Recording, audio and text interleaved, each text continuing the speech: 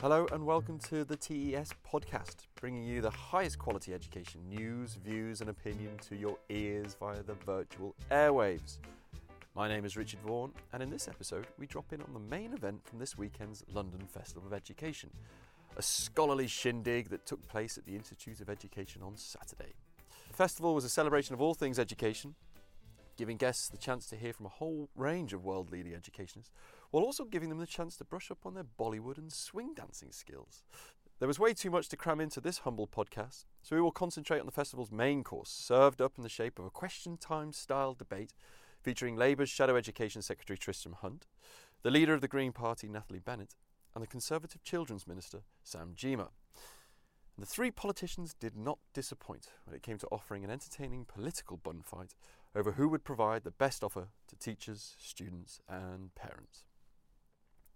To kick things off, the event's chair, TES Deputy Editor Ed Dorrell, asked each of the panellists how they would sell their party's education policies to a disgruntled member of the NUT on their doorstep on a dreary Sunday morning.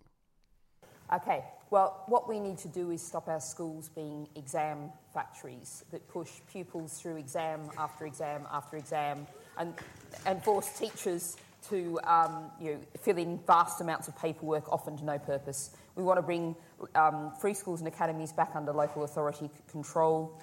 We want to abolish performance-related pay, and we want to bring in free tuition in universities. Education is a public good. Doors closed. Good. Tristram.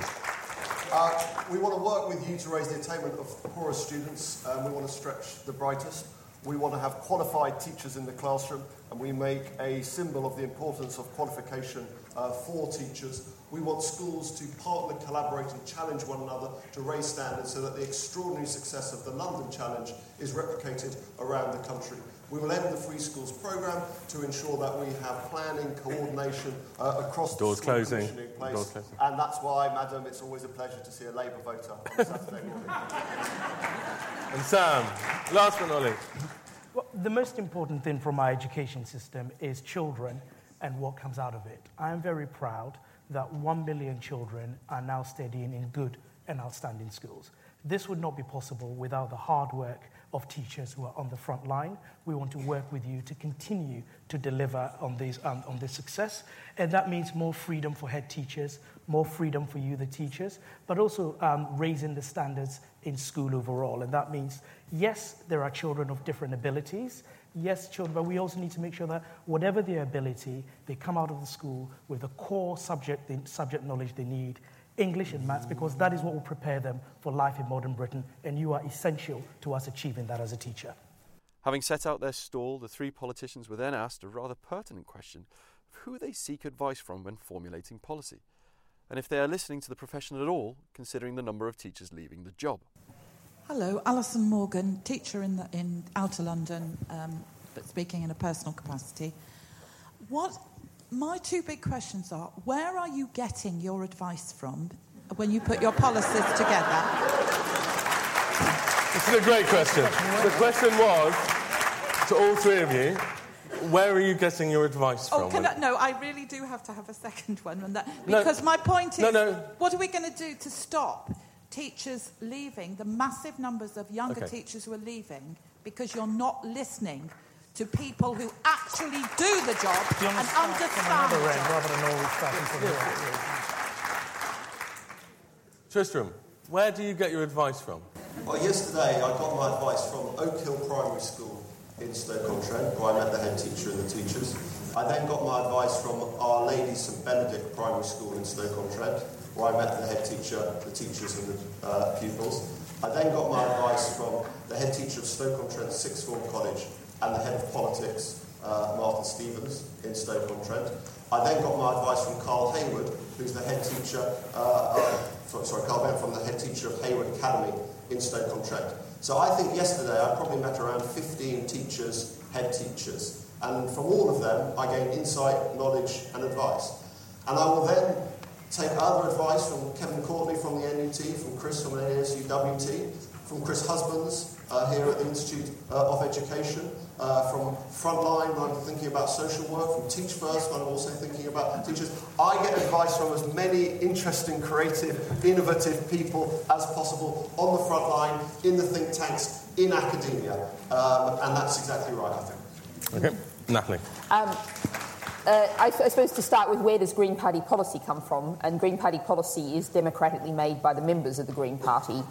That is informed by evidence. One of the things the Green Party prides itself on is making evidence-based policy. So what those members, the people who are shaping our policy, look to do is look at what the best, most recent evidence from around the world is. So, for example, one of the reasons why we believe that formal education should start at least 1 year later is there's evidence from around the world that actually is better for pupils, better for students. In terms of my personal experience, well, I'm actually a governor at Netley Primary, which is just on the other side of Euston Road here. I spent an hour and a half on Thursday at the premises meeting. I know an awful lot about school buildings, particularly. We've just had half the school rebuild, so it's an enormous amount of fun. But basically what we aim to do is base it on the evidence, and then we go to our members of the Green Party. There's now 54,000 members, 54,500 members of the Green Party. A lot of them are teachers. And we also very much talk to the unions. And, you know, there's a whole range of manifestos around for this election from the unions. We can sign up to pretty well everything in them.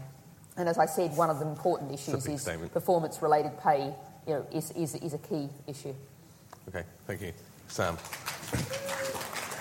Well, I mean, if Tristram is speaking to that many teachers and head teachers a day, I sort of wonder how he ended up with his policy of a Hippocratic oath for teachers, which, as far as I'm aware, no teacher really wants. Alison, it's a very good question, and the reason why it's a brilliant question is when it comes to education policy, everyone has a view because everyone has been to school before, right? And when I go to dinner with friends or whatever, everyone has a view of what we should be doing about education in their local area. So it's very challenging making policy. And I believe that education policy should take into account the views of all the stakeholders affected by education. So, for example, giving parents, Tristan would like to call them yummy mummies, the freedom to set up a school where they feel there isn't a good quality school in their area or provision is not working. I think it is right to take into account the views of parents. Secondly, I would say when it comes to developing a school-led improvement system, it is right to have teachers and schools working together to deliver that system. And it's right to get the unions involved, and we know the unions are very involved in us developing that school-led improvement system. But when it comes to teacher workload, which is something that we know is a real concern, we've just had a consultation, and 44,000 teachers have responded to that consultation, and we'll be taking the appropriate action as a result of that. So we need to take into account all of the stakeholders affected by education. It's parents, it's the unions who represent staff, it's the teachers, it's the head teachers. We need to take all of that into account, but we also need to be aware of what is happening internationally and get some of the best practice. And that is what our academies and free school system is about. As with any good question time, there was, of course, a timely question on a subject that has been dominating the news agenda of late. And in this case, it was about the 3 teenage girls from Bethnal Green Academy who have absconded, it is feared, to Islamic State-controlled Syria. The question posed was, just how much should teachers be expected to police their students' political beliefs?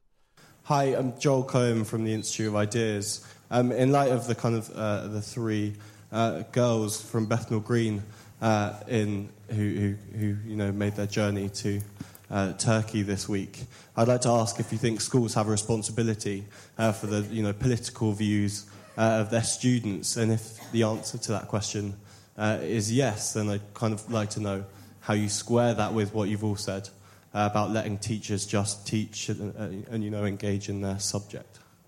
Schools have a very significant responsibility in terms of safeguarding and protection. But everything we know about this case is that in terms of the students at school, their activities at school, their work at school, their views at school, nothing was coming up on the radar for the teachers. And in fact, what was happening was the radicalisation outside of school through social media, through other networks. So we put a lot on teachers, and quite rightly, we put a lot on head teachers, but we also have to be aware, just as with their own parents, they can't do everything. And so family, school, mosque, community, all of these elements in a young people's upbringing need to play their part together in order to challenge it. And, we have to go deeper and further, and often in a more sophisticated manner, when we think about some of this debate about British values and what it means. Because I've been around enough schools with boards on, with pictures of Her Majesty the Queen and double-decker buses saying these are British values.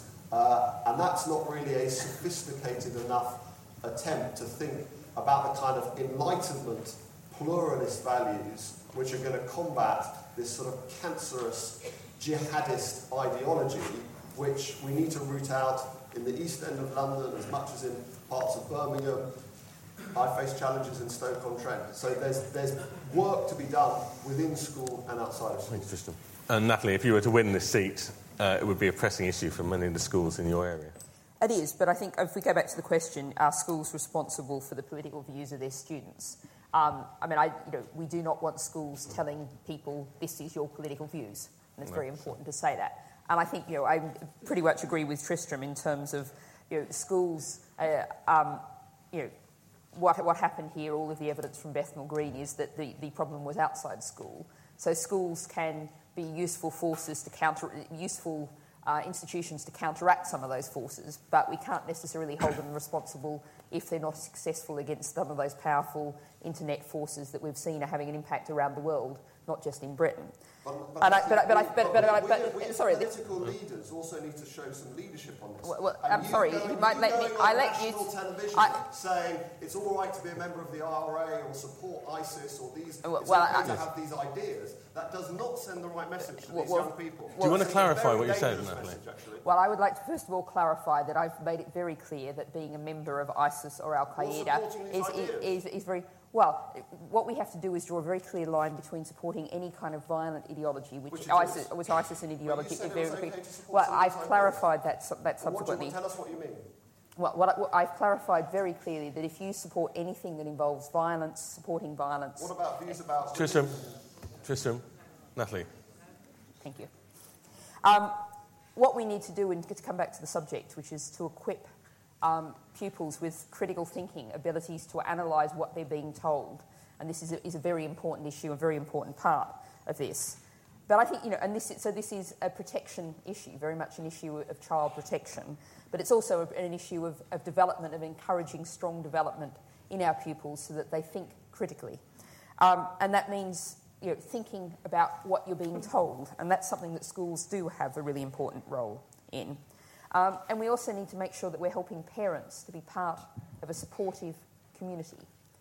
And we do have to think about what British values means. And, in the year of the anniversary of Magna Carta, thinking about freedom, human rights, those kind of things, and the way the British state behaves, all of those things are part of what we need to think about and help our pupils think about. Thank you. Sam? No, I think this is an incredibly serious issue, and you've narrowed it down to London. I think it's It is a serious issue, and quite sad as well. These are not jihadi brides. This is child sexual exploitation by another name, and we've got to call it what it is. This is absolutely dreadful. All the evidence from the police so far is that the girls did not get radicalised at school. Actually, one girl went a few months ago. They were all part of the same group. And obviously, the influences that children are exposed to are not just influences at school. They spend a lot of time on social media, and there are a lot of other ways in which children can get negatively influenced.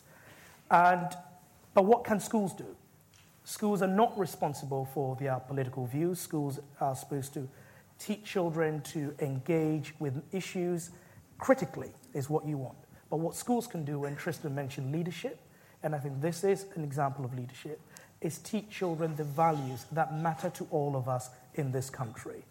And those values, you can mock them, British values or not, but I think it is important that we all learn mutual respect at schools. Mutual respect for other people's views, mutual respect for other people's religion, tolerance, the fact that we live in a country where the rule of law is important, and we live in a country where the way we arrive at decisions is through the democratic process. And these are some of the British values that we are making compulsory to be taught in our schools. And that is how I think from the political side we can show leadership, and certainly schools can be involved. Not to prescribe a political view, but to really demonstrate to these children what values you need if you are going to live and prosper in this country. But this is a big problem. I think it's not going to go away, and we've got further big questions for us. Thank you, Sam. And from one hot topic, we leapt to another, with Ed Dorrell asking both Natalie Bennett and Tristram Hunt to spell out their policies on university tuition fees, after Labour leader Ed Miliband pledged to cut tuition fees from £9,000 to £6,000. Warning, it gets just a little bit feisty. We believe in zero university tuition fees. Education is a public good that should be paid for from general, progressive, far more progressive than it is now, taxation. And we shouldn't be leaving our young people going through 30 years of their life with a weight of debt, whichever level of debt you're talking about, and many of them would still face not being able to pay it off, going through 30 years of their life, for many of them from their early to mid-20s to their early to mid-50s.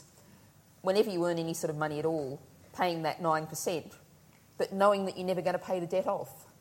That's a huge weight on people's lives, on the future generation. Thank you. But Tristram, can you... Have you got the costings for that? Yes. Right. No. You're not asking questions of the Green Party. You're here to... Can you explain? Ed, you should ask the question then, because you can't just say we want everything to be free and nice without saying, well, what are the costs of that? Yeah, but can you explain your party policy about the £6,000, please? So we're just going to let that lie, are we? That should all just be... I'm asking the question. Explain yours. We are going to pay for the reduction of tuition fees from £9,000 to £6,000 by reforms to some of the tax allowances for pensions. So we think this is a question of intergenerational equity. We think that we need to invest in our young people whilst also securing our world-class universities. Right around the world, you pay to go to university, quite rightly, because it is an investment for your future, and you will earn that money back during your professional career. And it is only right that you contribute towards that investment.